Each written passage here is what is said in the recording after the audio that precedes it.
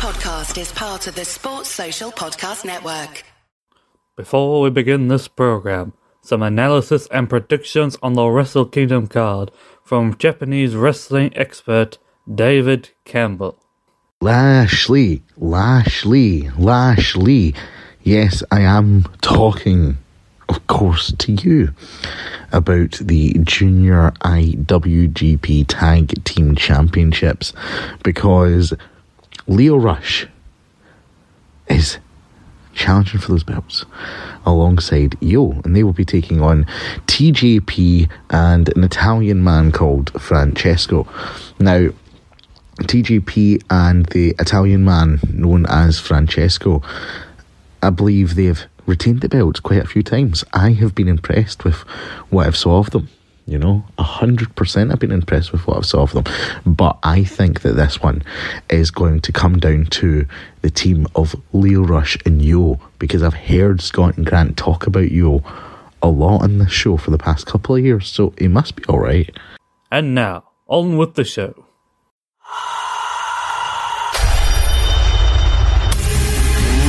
Ladies and gentlemen, welcome to Eat, Sleep, Suplex, Retweet.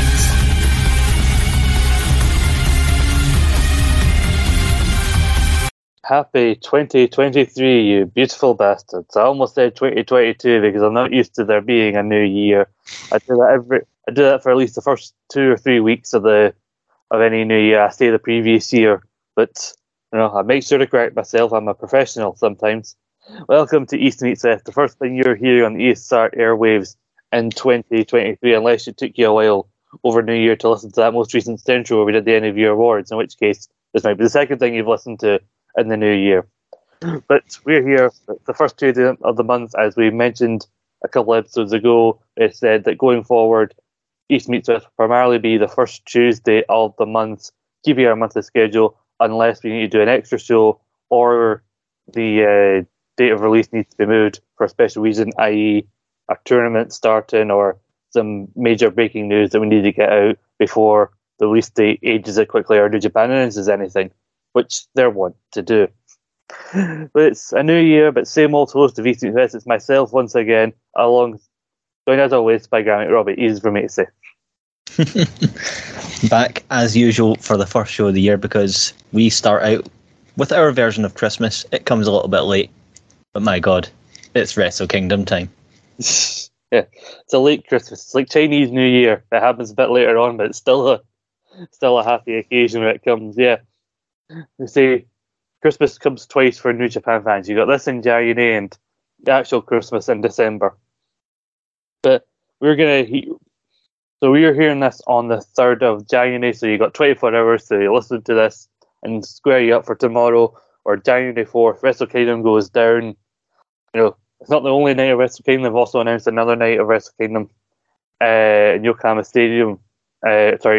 Arena on the 21st of January, I want to say. So I'm assuming that basically we'll have this New Year's Dash, which we don't know the card of. Like, literally, when they do the card rundown at the start of the show, that's when we'll find out what's going on the show. And I'm assuming everything from that will be set up for the show on the 21st. I know this is a Wrestle Kingdom preview for the main Wrestle Kingdom on January 4th, but Grant, how are you feeling about this, having another Wrestle Kingdom just 2 weeks, I think it is, later? I've been thinking about this a lot, and I refuse to accept that is another Wrestle Kingdom. It's not in the Tokyo Dome. It's not at the start of January. They've got to stop doing this bullshit. They're really good at coming up with really random, weird names like Hyper Battle and stuff like that. Why not call it Super Mega Hyper New Battle January Edition? Or just call it Super Mega Wrestle Kingdom. So it's kind of Wrestle Kingdom, but also kind of isn't. So, it's like the recent series of Power Rangers. They've done, to get more out of the actors for each season, they've spread them across 2 seasons. They do one normal season, and then the next season they just add Super on the front of it, so it's new. That's it. They could do something. Yeah. And also it's weird because literally the next day there's a New Beginning show. I believe it's in Sapporo, and then the New Beginning tour starts up all the way to mid-February, ending with New Beginning in Osaka.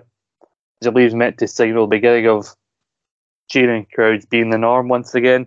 So there's a chance that there'll be quite a few tag matches on like the undercard for that Wrestle Kingdom to set up some sort of singles match or title match that's happening the next night as part of New Beginning, or something that's happening later on in the New Beginning tour. So it may not even feel like a Wrestle Kingdom because it'll probably be doing setup for stuff that's happening on the New Beginning tour. That's it. They're getting a little bit illogical with it, but it's Gedo. What do you expect? I think they just wanted to do a show in that stadium and in Yokohama Arena, so they couldn't think of what else to call it, and obviously they didn't want to. They already made agreements to do New Beginning in Sapporo and all these other places, so they thought, fuck it, we'll just call it Wrestle Kingdom as well. Wrestle Kingdom 2.0, if you will. That's it. Great Balls of Fire was already taken. So, like we said, this is the big show of the year. The first big show, not just of New Japan, but of wrestling. This is where everything kicks off in the wrestling world. Some of the first big contenders for match of the year often happen here at Wrestle Kingdom. We're going to run down the entire card in order where it's been listed on the New Japan website from the pre-show onwards. Pre-show, we don't need to spend a lot of time on. There's an opening match between a couple of young lions. It's got a 3-minute time limit, so even Stevie Wonder can see that that's going to a time limit draw. It'll be over quicker than Jack Graham. It's a more exciting 3 minutes than most men get to experience in their entire life. But we've also got an Antonio Inoki Memorial 6-man tag team match with Nagata, Kojima, and Togi Makabe taking on Tiger Mask, Suzuki, and Tatsumi Fujinami. I think with Fujinami coming in and kind of everything about wrestling being a tribute to Antonio Inoki, who sadly passed away late last year. I think it's fair to say that the team with Fujinami being on it is probably going to be the team that walks out on top. Further proof that these old granddads in New Japan will wrestle till they're dead. Yes. If Inoki could have gotten away with it before he passed away, he would have wrestled a match if he'd made it to Wrestle Kingdom. It's 50 years of the company I started. Fuck you, I'm going to wrestle a match. There's nothing you can do to stop me.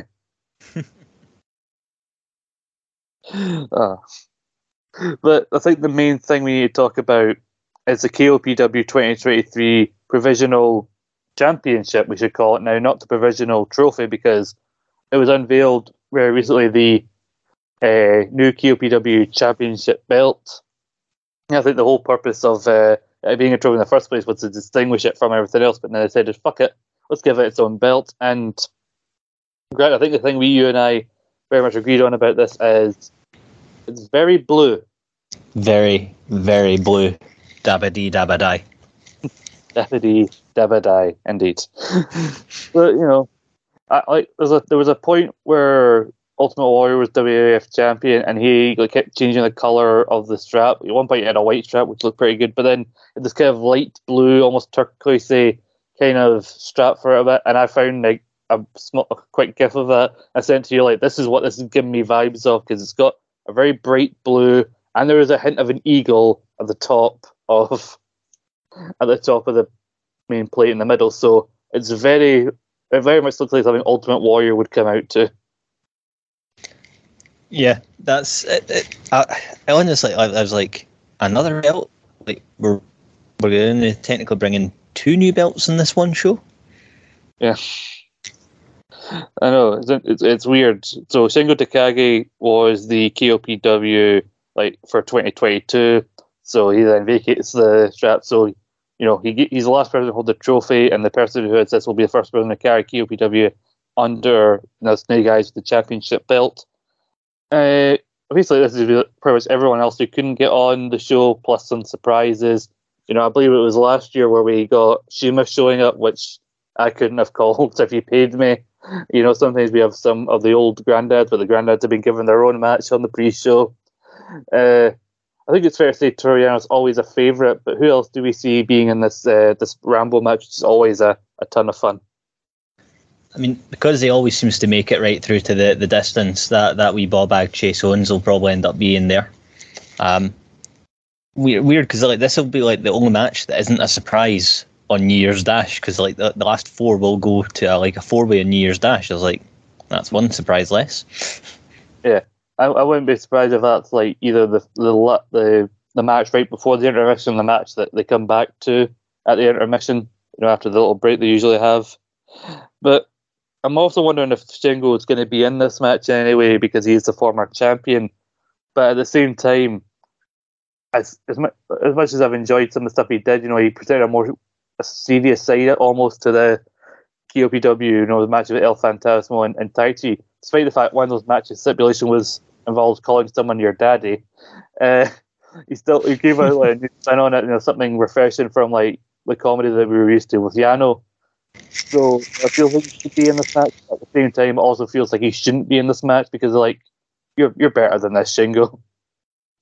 Yeah, I mean, let's face it. Like KOPW actually did produce a 5-star match at the end of the year between Taichi and Shingo, an actual 5-star banger. So Shingo deserves better than this. I've seen so many lists from it. Like, here's all the matches that got 5 stars. Here's some of the best matches rated 5 stars or more by Dave Meltzer. So I'm sure everyone who had that kind of list was pissed off when they heard about this, because he slipped that in right under the bloody wire. Did old Meltzer? Because I really was shocked. Like, and no offense to Bushi and everything, but he's always the fall guy. The fact that Bushi was teaming with Sanada and Naito later on that big 6-man and not Shingo is just baffling to me. So I'd say Shingo and Yano are guaranteed to go through to that 4-way. But I don't know if Case is still around. So hell, get someone from Suzuki get involved like Taichi or even Doki in there. Get Doki a belt, because now that he's no longer in Suzuki, the sky's the limit for Doki. If Gino is there, I want to hear the Doki Choki getting shouted as he wins it. Don't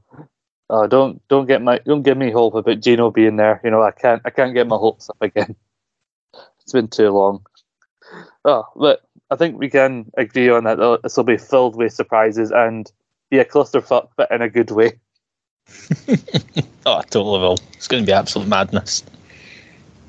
Looking down the card again, we joke about AEW having too many titles. New Japan is mental for titles. There's only one match on the main card that's not for a championship. I mean, 2 of these titles, one of them's just been introduced in time its first defense, and one of them's having its first champion crowned on the show itself. It's just mental, the amount of title matches. So-and-so championship, junior championship, tag team championship,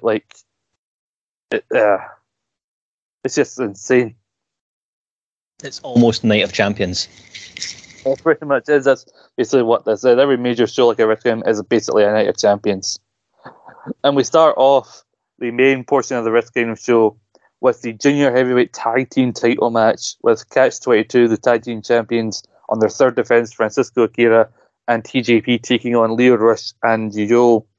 Now, what's interesting about this is that right at the start of the Super Junior Tag League, which Yo and Leo won to earn this shot, they did lose to TJ and Akira. So that made their climb to the finals a lot more interesting. And they got the win over Bullet Club's Chris Bay and Ace Austin. And now they're looking for some retribution here. I think the real story about this is really all about Yo kind of having a redemption, finding a new partner after, he was wandering aimlessly after Sho betrayed him, and how he morphed in. Now, it did seem like, Sho got the better of him because remember last year he beat Sho in a match, and then from then onwards, Sho won a 6-man belt, and Yo won it off him briefly, and then lost it back, and then Yo did nothing. So, you wonder, so Yo's meant to win this, but why does it look like Sho has had the last laugh? I know. How can someone that's in the house of torture get the last laugh? How? So I think for his sake, Yo and Leo need to win this. But that's something I mentioned to you before. I only noticed it recently. The only belts that they haven't found a space for is the bloody 6-man tag team titles. They've found a space and thought, we're gonna have a 6-man. We don't want you guys involved in it, so fuck off. Let you guys try and ruin everyone's fun in the bloody Rambo.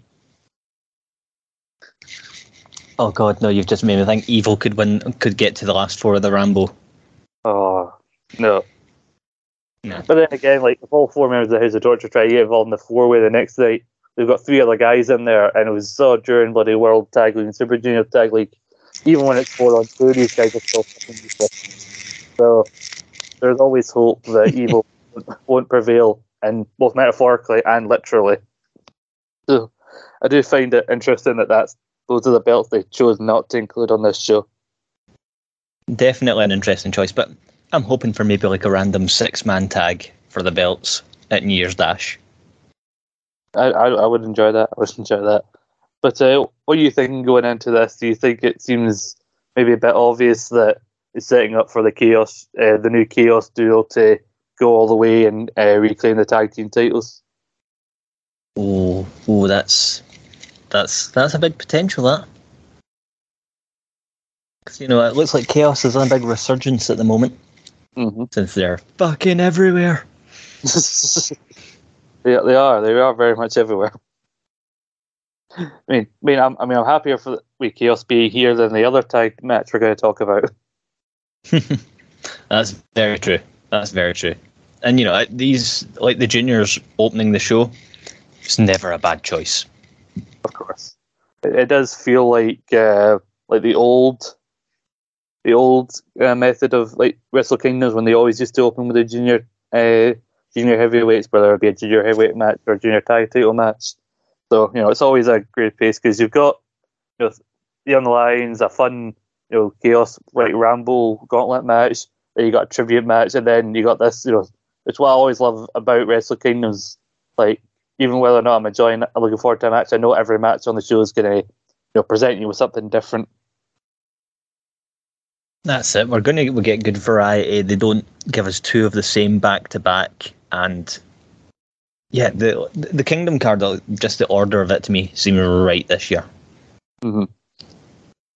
Yeah, it does. I mean, I like Akira and TJP, you know, as the third defense, but it does feel like Yo's whole journey with Leo has been about, you know, getting him back to prominence in the junior division. So I think even though it probably will only be like a short reign because there actually isn't that many teams in the division, despite what the junior tag would try and have you believe, because there were a lot of, when we first heard of it, and a lot of random pinnings in that tournament. But I do think it's going to be the Chaos team that win it. But there's always a chance that, you know, the Empire will win them back. Oh yes, that could be massive. It could be. So I'm going firmly with Chaos for now. Then we have a new championship, the IWGP Women's World Championship, with Tam Nakano being the first challenger to Kairi, who won the title in the main event of Historic Crossover, which we covered a couple of episodes ago. Mostly, I know I'm really hopeful for this to have a good match, because I'm worried that no matter what happens in the ring, if Sasha Banks shows up like we think she's going to, it might just overshadow what these two do in the actual match itself. Oh yeah, if Sasha Banks shows up, we've got to address that elephant in the room. It's been talked about so much. It's been rumoured. She's tweeted very vague, cryptic, vague posts and that. It's probably going to happen that she's going to make an appearance of some sort. But this match itself, honestly, I think it's got the potential to be a show stealer, because both women are fantastic wrestlers who, funnily enough, have never actually wrestled each other as far as I'm aware. Kairi was going to WWE at the time that Tam Nakano just came in, and apparently it was Io Sky who told Kairi that Tam is a lot like her, so it apparently put her right on her radar. So this is going to be I mean, I don't know if you've seen any of the clips from like Tam Nakano's like in-ring stuff, but she is fucking wild. I've seen a brief, most of what I've seen is when she popped up as part of New Japan, this crossover, like we saw in that 8-person tag match at Historic Crossover that had like members of Suzuki-gun on all the opposite ends. But poor Tam Nakano doesn't have the best momentum right now, as she and her tag team partner lost their Goddess of Stardom tag titles at the most recent Wrestling Stardom Dream Queendom show, the big end of the year show on the 29th. They lost them to Yane Takahashi and Yui. So she's going in with a loss, but a continuation of a brief mention about that Stardom show. There was a clip from that Shuri Julia match like that, the spots across the chairs and the crowd. Remember, those two were obviously end teaming with Tom Lawler and Zack Sabre Jr. respectively, but there was a big tail change when Julia won the World of Stardom Championship, so I'd be interested to see her crossing over again, especially with Zack Sabre Jr. now that it was clear Zack knew that the end was coming for Suzuki. He was trying to get in her faction. I remember watching their backstage comments. That's it. There's so much potential that's coming in the back of this, and the fact that Stardom is getting such a prominent place on the card as well. It's very much something if you'd said to me like a few years ago that we're going to see women's matches on a Wrestle Kingdom card, I wouldn't have believed you. Just never seemed like a New Japan thing. Yeah. What do you think about it being so early on in the card? I would have liked to have seen it a little bit later in the card, especially because of how big a deal it is with it being like the new title. It's getting its first defence. But at the same time, coming on the back of the juniors match, this could be a perfect follow-up to it, and I really feel sorry for the poor bastards that have got going after them. Say that about a lot of people across this show. I'm looking forward to this. I mean, I enjoyed historic crossover. I especially enjoyed the match with when Kairi won the title. It was a real great showcase for people who don't get to see a lot of it, of classic Joshi wrestling, and I think we're going to see that on full display here. And hopefully, they pull it out of the bag and make sure people will still remember Tam Nakano and not immediately go, "Oh look, Sasha's here," which I don't want to sound like I'm overly confident about it, but like I think all signs are pointing to it, and I think it'll turn a lot of Western eyes over to Stardom or New Japan or wherever they choose to officially hold the match for the title. Yeah, it very much feels like it's sign obvious going to happen. Yeah. It'll be interesting where this IWGP Women's Belt falls in the hierarchy and when it goes back to being on a Stardom show, because just briefly glancing at it and hearing about it on the historic crossover, like Stardom's got a lot of belts as well. There's a lot of like singles belts over there, so I'm interested to see where that kind of falls, like just being below the world title over in Stardom. That's it. It's like, if you think we've got plenty of belts in New Japan, wait till you see how many we have in Stardom. All the belts. It's like that then something. So you like championship belts, eh? We'll have all the belts in the world. But like you said, tournament people who have to follow, like we said, we got some strong Joshi wrestling, and then a second match following a great junior tag match, and then we got two teams who, where you might think about either team are both or teams who understand classic tag team wrestling that maybe you haven't not seen a lot in the past in like places like WWE, but you will see in other promotions like AEW or New Japan, as we have the tag team champions FTR, Cash Wheeler, and everyone's favourite new podcaster Dax Harwood taking on Bishamon, who we had plenty to say about their win at the World Tag League final, but they're here in this spot against FTR. They've lost the Ring of Honor belts to the Briscoes. They lost the AAA tag titles to Jericho and Dragon Lee, who immediately then said, "Oh, by the way, we're vacating this because I'm off to NXT now." So it's just the trifecta. Do we see FTR dropping the IWGP tag? It feels like the obvious thing that is going to happen is that Bishamon's going to get these belts back, and that FTR are going to drop their last bit of gold that they've got left. It's, let's be, I'll be 100% honest. This is not the match that I wanted at Wrestle Kingdom, not by a fucking long shot. We went into that in very much detail the last time, but something tells me it is still going to end up being an absolute banger, because as much as I take the piss at Yoshihashi and Goto as a team, they do have a habit of turning in a good match right when it's needed, and this is where it's needed. Absolutely. And then you got FTR, like we said, masters of tag team wrestling. We had an insane 2022, and I don't think that 2023 is going to disappoint either. I think it's going to be potentially even better. And if they do lose the belts here, because I don't think they were ever meant to have that long of a reign, but would you believe they've held the belt since June? I know, it's unreal, and to me, this highlights a big problem when you've got a team that's holding multiple belts now. it works okay in like small indie promotions where, you know, you're not contracted to anyone. You can kind of go here, there, and everywhere as you see fit. But FTR's had the big problem of they've had like 3 major promotions belts at the same time. It's not been a lot of defences over that time. Yeah, this is actually their 3rd defence, but they've crammed those in because they won them at late June, like the last weekend in June, when the Indoor was held. And then the very start of October is where they had that match with Aussie Open, and then Battle Autumn they went for the match with Okan and Jeff Cobb. And then with Here They Are Here, they missed out on World Tag League because they were busy bleeding a lot with the Bristol. They lost at AAA.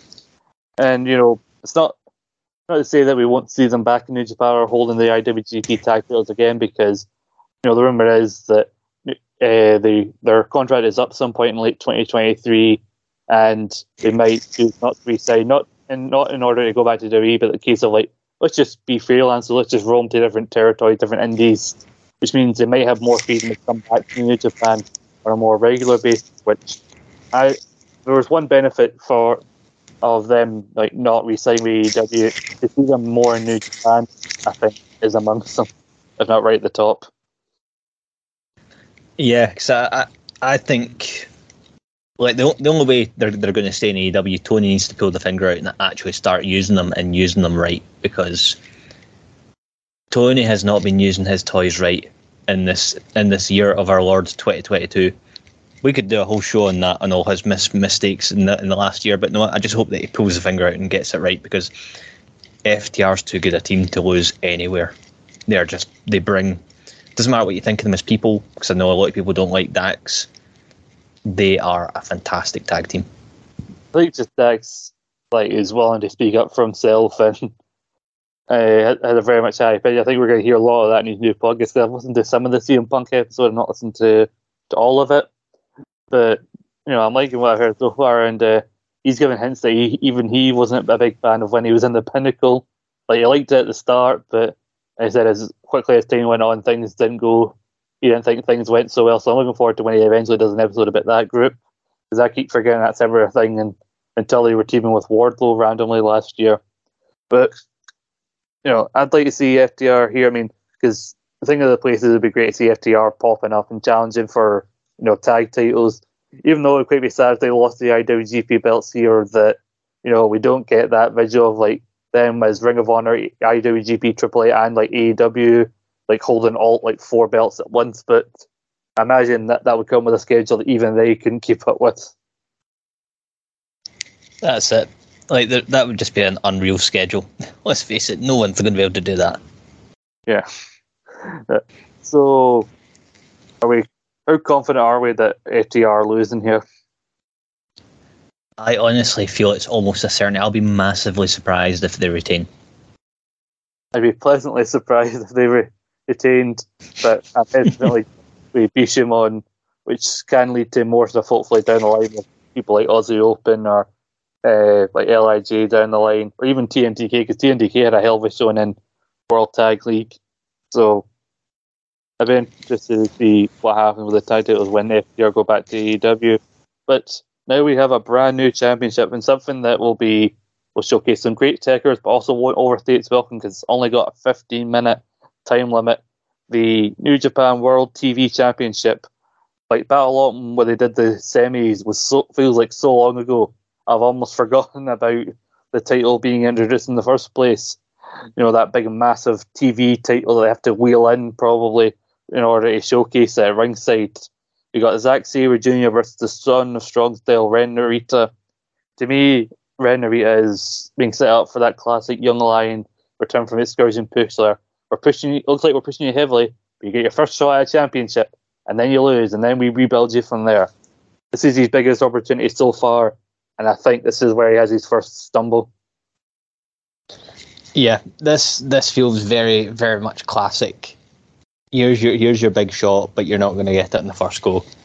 And who better to go up against than ZSJ? Because this match is good. I think it's going to be brilliant, because that TV tournament just produced bangers left, right, and centre. Mm-hmm.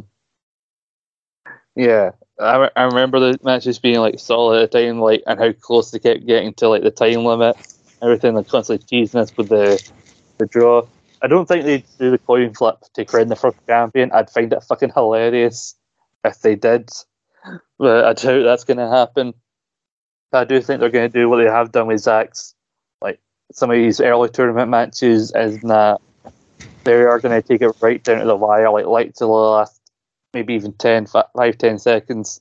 And he's going to have Renarita in a vicious submission hold, and he's going to give up with just seconds to go, to help elicit that sympathy for him, to help continue him on whatever his next stage is. Yeah, that's it. Like, whatever happens to Narita at the end of this match, this is only the start of him. This is going to be like the past big things, and I would not be surprised seeing Narita holding some sort of gold by the end of 2023. I just don't see it happening at the start of it. Yeah, but plus you got Zack Sabre Jr. finally with a New Japan branded singles championship, which is long overdue. And he's so lanky, so skinny. Like, having that belt wrapped around his waist, it's going to take up his majority of his fucking midsection. So he's going to look like Krang in the Teenage Mutant Ninja Turtles. Pretty much, yeah. Krang, if Krang call everyone a dickhead more often than that, which would be amazing. The next time you choose to reboot Turtles, because they're going to do it again, I imagine very soon. Whoever has the rights to them, have Krang call somebody a dickhead every turn. Oh, look, it's the Teenage Mutant Ninja Dickheads. If a giant turtle spins in the air before doing a kick, fucking move. Just move. Better. Why are you not telling your soldiers to use the fucking tickers? What have you been teaching them? Oh my god, I need that to happen. I actually need to see that happen. It needs to be a thing. And then we got the matches. I don't want to be harsh and say this is the most likely to be a bit meh at being generous. Depends on how much effort the champion puts in. We have Machine Gun Carl Anderson fulfilling his obligation with his Never Openweight Championship against former champion Tama Tonga. The conclusion, seemingly to the Bill of Destiny being kicked out of Bullet Club back in February of last year. A lot of people are saying that Sami Zayn beating the Usos at WrestleMania will be a consolation. Team is satisfying him beating Roman Reigns to the title. I actually think if Sami beats the Usos at Mania, getting out all those issues today, it actually more fits the story. What people think about Sami beating the Usos being potentially disappointing is what I think about this. Because, build time up, he's going to get revenge on the guy who orchestrated the kick out, which is Switchblade Jay White. But no, he loses Jay White in a title match. Oh well, might as well get my belt back from that other bald dickhead that they kicked me out for, who then buggered off to WWE. That's it. The bald fraud needs to drop the belt because his open weight, he's going about proclaiming himself, I'm the greatest open weight champion. No, you are fucking awful. The big bald fraud must go. He must speak. I stand by what I said in the last couple of episodes ago, that he shouldn't have lost the belt to begin with. He needs to go have a long reign, because I'm pretty sure is Tam Angolo injured, or do we know how long he's out for? Because he hasn't been around in ages.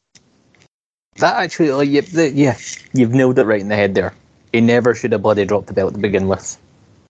Really, because I don't know when Tangalo's going back, so let him have a longer reign, and let him showcase what he can do with the Never Openweight Championship. Let's get that belt fucking defended properly. Because I kept forgetting he was the champion. If I'm honest, I kept forgetting about that belt. But on the bright side, the IWGP US belts have been kind of getting a lot of shine while it's been away. So we're going to have quite a few singles titles in New Japan now when we get this belt back, and we've got the new TV belt and the bloody US belt, all the belts. Every belt under the sun. You want belts? You got belts.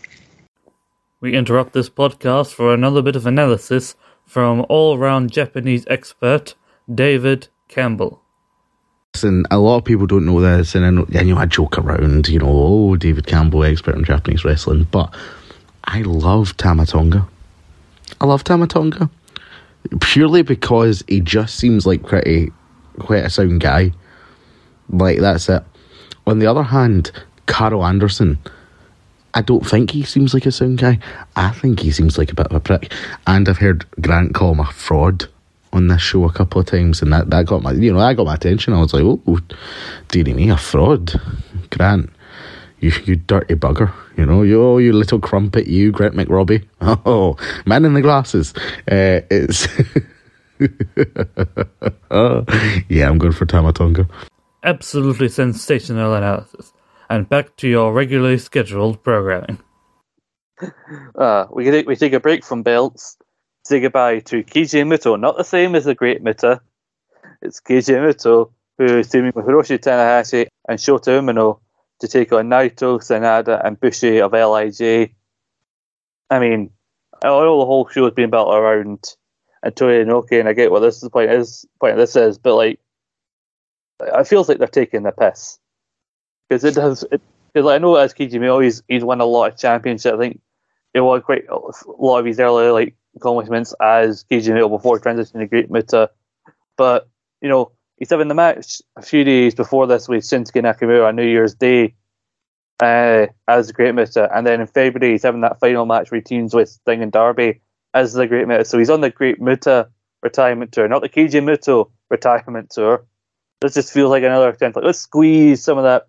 I think this is the Japan ones. Let's squeeze some money out of getting them, allowing them to see Keiji Muto one more time. Yeah, that's it. Like Keiji Muto, Great Muta, they're definitely not the same person either. We've never seen them in the same room like Bruce Wayne and Batman. Or Clark Kent and Superman. Oh, if Keiji Muto puts in a little face paint, oh, where did Muto go? I can only see Muta. So where do you see this one going? I mean, I think I have an idea where this is going to go, because Muto doesn't really seem to be willing to lose a lot in his on his goodbye tour, even though it's kind of meant to be the point of a farewell tour. I'm keeping an eye on the result of the Nakamura match. If Nakamura loses to Muto, then Muto is probably going to fucking moonsault and make his knees turn to dust and probably pin Naito in the process.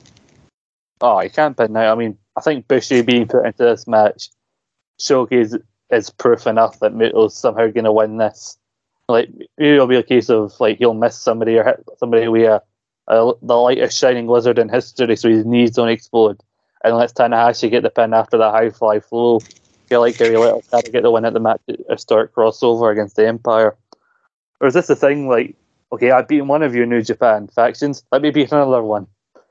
That's what he's trying to do here. But I still think he's probably going to beat Nakamura, because I didn't think Noah would have somebody come back in from WWE who doesn't even have a history with pro wrestling. Noah, like Nakamura's a New Japan guy, and Keiji Muto, he's won the Noah belt as well recently, but so he's got a history with both companies. But Nakamura coming in from WWE into Noah, I don't think they'd let him beat Great Muta. Nah, definitely. I think it's going to be a weird one. That it's the weirdest retirement tour I've seen for like you're meant to go let the other people go over and your way out. Not me. Fuck that shit. Yeah, says who? Says a Great Muta. But then normal service resumes as we have in the third from last spot. We have the IWGP Junior Heavyweight Championship in a fatal four-way match of Taiji Ishimori, and only his second defense. By the way, he won this pre the G1, I think. He might even won this at Wrestling Dontaku.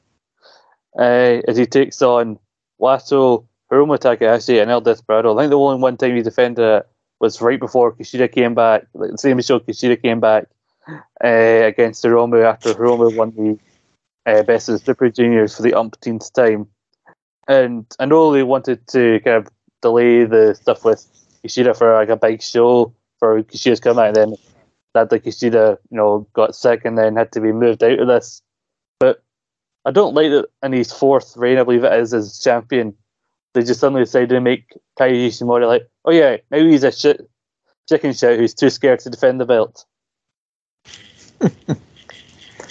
I know the whole Ishimori deserves better than he has ever got with every time that he's held that belt. They've always put the belt on him, then it's been like, oh yeah, we forgot about you. You've got that belt, haven't you? Yes. Please don't take it off me. I know, like, he won it off Kushida, like, as Kushida was leaving, and then he randomly lost it at that MSG show quite early to, like, Dragon Lee, which is, I don't know, because Dragon Lee wasn't even a full-time New Japan guy. And then, like you said, other times where he's won it where, like, he's been, like, overshadowed by Hiromu and other people in the division. And then there's this where he just doesn't defend it. He loses non-title matches to Master Wato. But having said that, I think this is going to be an absolute belter of a match because you got these four involved. You know, we joked about how they're basically redoing the last four where they did because there was a nonce in the last one. But that last match, nonce aside, was a great four-way. And I think this will be an awesome four-way as well. And, you know, all that aside, with the, like, how the title's been built and how Ishimori's been built as champion, this is one of the only matches on the card I genuinely am thinking, I don't know where this is going to go. Yeah, this one has the unpredictability factor with it being the four-way, and they say, like, you know, these four-ways at Wrestle Kingdom, nonces or not, always end up being banging. 100%. So there's definitely a lot to look forward to in this, because, like, everyone has their, you know, they could try and shock everybody and say, oh, by the way, we're giving it to Master Wato, or Desperado could finally get the belt back because he never got a fair rematch after he lost the belt to Ishimori. And then Hiromu is basically, you know, their safe bet whenever they need to put the belt back on somebody. So, you know, like, literally this could go either way. Or they could just decide, you know, Ishimori's going to retain and we're finally going to do this Kushida match at some point, maybe at the Yokohama Arena. So literally, I can't even predict who's going to win this. I'm just going to... I know in my heart I want it to be Desperado. Hiromu I would also like to see win it, but I also feel that he's had a bit of unluck with the belt and the injuries, so maybe just a little bit longer while Desperado. But not the way of the Grand Karen, Master Wato. I definitely think that the better option of the four is Desperado, but it could go in any direction. Now we get to our, what's basically a double main event. I think it's been promoted as such, where we have Will Ospreay in his fifth defence. If he retains here, then next time he defends the belt, he'll have broken the record for, like, most defences of the IWGP US Championship, taking on Kenny Omega. Which, when I was thinking a few months ago when we were thinking about matches for Wrestle Kingdom and who we could be talking about when we eventually did our Wrestle Kingdom 17 or WrestleMania X7 preview, I did not think Kenny Omega would be on the list of contenders to be here on this card, let alone a main event spot for a title.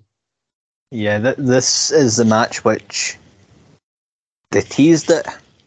They made us think about it back at Forbidden Door and stuff like that, and the lead up to it, and it's finally happening. And I could not be any fucking happier. I think this is an instant, like, fucking 7. It's probably going to take 8 stars. This one. Oh yeah, I mean, Will Ospreay could have parted in 2022, and he would have got 4.5 stars from Dave Meltzer. That was the run he was on. Plus, Kenny Omega kind of was the one who was doing who made famous the, like, breaking of the Meltzer scale. So the two of them together, how can it be anything less than, like, 5 stars? I know there'll be high expectations, but I have a feeling those expectations will definitely be met when the two meet in the ring. And I know I said in the last episode I wanted Ospreay, even though more often than not I'd call him a dickhead in real life, I wanted him to cave, like, Omega's head in with a hidden blade, because, you know, recently, I don't know what it is, but recently I've suddenly started not liking Kenny Omega again, just personally. There's just something about him that I don't like. I don't like how this Omega, this elite, like, death triangle thing has been going. Like, oh, you guys won 3 matches because you cheated. And look, we've won a match, and we won 1 match. So now these matches are all stipulations where you can't cheat. Oh, look, we're starting to win, and we're probably going to beat you in the 7th match. Oh, yes, we were the best team all along. Like, fuck you. Yeah, like this. The fact that like Wrestle Kingdom means that they have to take a week break from it as well. So we get it. We got 6 weeks of Death Triangle and the Elite. We get a 1 week break, then it's back on again. Yeah, and a ladder match for the final one, which the Elite are more likely going to win because hey, we're back. Give us our belts back. I'm pretty sure like the last match in the whole thing's got an extra stipulation as well. I'm pretty sure like it's the fuck was it called? It's one of those like Mexican I think it's like one of those mask matches. That's the ladder match. That's going to be the last one because like they had 4 normal ones, a no DQ, False Count Anywhere was the most recent one, and then I think it's Escalera de la Muerta is the name of the Mexican name of the ladder match. I think it's what the same one they called the ladder match that the Bucks and Luchas had back at the very first All Out. Oh, Chris, it's not even... Oh, God. Oh, it's just a ladder match. Oh, fucking bolt. I thought it was something else. No, it's a ladder match. How often would you hear the announcement of a ladder match and these guys get met with the phrase, fucking bolt? I thought it was one of those, like, Mask vs. Hair matches or what, and I was like, are we going to see the entire Elite bald? No, that's never going to happen. Nah. Oh, well. But it's one of the best of 7 things. Like, it sounds interesting in paper, but, you know, when you're getting it every week, it does get a bit tiresome. Yeah, if they could have spread out a little bit, then that's right. Also, I know they say, that Rampage isn't secondary to Dynamite. No, she didn't put any of these matches on Rampage. Not even the live ones. Not even on a live Rampage. Give people an excuse to tune into that show. So that again, another side that you're not even willing to put this on Rampage is showing that that's secondary to Dynamite. But Will Ospreay did an interview with New Japan on the website, and I've been skimming through it, if anything interesting, and he commented on something that Kenny said in the promo that he had at the promo video from Historic Crossover, where he talked about, I went away, I carved my own path and everything to form like AEW, and also like it's kind of rich coming from him saying that he gambled and created his own path. Like, we gambled on ourselves. No, you bet with a billionaire son's money, bruv. Calm down. I know it's the 2 interviews have been very interesting to read because they're just like Omega's being like incredibly like bitter about like how Ospreay's like taking the helm. And Ospreay's just like dickhead. Basically, tell him, fuck off. It's like you can fucking. In fact, this is actually my favourite thing was Omega retweeted his interview going straight from the heart. I got a bit emotional and almost shed a tear during this interview too. Will Ospreay responded, "Fucking pussy." Absolutely outstanding. Fuck. Go on yourself, Will, with Iron. That was outstanding. Just straight to the point. 10 on 10. But I think it was always going to be like, a bit hard to imagine somebody from AEW coming in winning an IWGP, belt. But I think, it's really important because, like, given it's Kenny Omega, they could believably do it. But I definitely am all Will Ospreay in this match. I want Ospreay to win, beat Omega in the Tokyo Dome, get all the stars in the world, and show that dickhead up. Yeah, everything about this match just screams it's going to be an absolute banger, and Jay White and Okada are probably going to be sitting there in the back watching it going, you bastards. Yeah, if you want to feel bad for anybody on this entire card, it's Jay White and Okada you need to feel bad for, because just like Omega and Jericho were overshadowing Okada and Naito wrestling 12 some years ago, now it's Jay White and Okada that are being overshadowed here as they go one-on-one for the IWGP World Heavyweight Championship. The belt that Jay White won from Okada way back at Dominion, and I believe this is only Jay's third defense, because I think he defended it for Forbidden Door and then again against Tamatonga. So a lot of people on their third defenses in this show, I'm just realising. Yeah, it's actually quite an interesting one, that when you think about it. Everyone is still quite, and yet most of the people with these belts have all held them for at least like a half-year period. And it goes to show like how much like they do kind of space out the tail defenses at New Japan. Sometimes they have a bit more leeway, unless there's like circumstances where they can't, attend an advertised, tail defense. But we do like to rip on Okada from time to time. It's the style, and it does feel like it was annoying that he won the G1 and then refused to defend the opportunity, even against Jonah, who they'd already scheduled a match against, even though Jonah beat him in the G1, which I'm sure offended Jonah so much he said, "Fuck you, okay, I'm going back to WWE. My mate Triple H is in charge now. I'm going to get a lot more money. I'm going to be the one making it rain with all the money that Triple H is going to give me." And so I like that Jay White just perfectly just put him down. He's like, "You're so much like you so much want to, you so badly want to be like I tell you, you want to make him proud, you want to honor his memory. What would he think of you? Checking out of defending the tail just because you don't feel like it. You're fucking coward, Okada." That's it. It's just like that whole like not defending the G1 briefcase sort of whole situation. That pissed me off. I was annoyed as fuck at that. I know it's supposed to be creating drama, for the lead up to Wrestle, make things that maybe things can change on a dime. Anything can happen if you go to a New Japan show on the way to Wrestle Kingdom. Not everything is set in stone. But no, this is why we can't have nice things. No, fucking just has to ruin it for everyone. Dickhead. And honestly, as much as I'm looking forward to this, Jay does have the better win record over Okada. It does. I've been feeling a lot of dread since this match was announced because, again, it's meant to be in honor of Inoki, who, Okada is so desperate to be like he's been emulating him in his attire, and he's been doing like his poses at the end of his post-match promos, and it just feels like the setup is just a bit too obvious. Like quite a few matches in the show feel obvious, but sometimes in nice ways. But this one, it's just a case that feels like, oh, well, Okada's going to do it for Inoki, and he's going to end the year as champion. He's going to start off the year as champion, or end Wrestle Kingdom as champion again. Because God forbid we have any kind of, Wrestle Kingdom show or Tokyo Dome show that doesn't have Okada at the end. That's it. This is where I do feel supremely sorry for Jay White. I don't know about you, but I've heard the term that I've heard being thrown out there is dead champ in the water. Mm-hmm.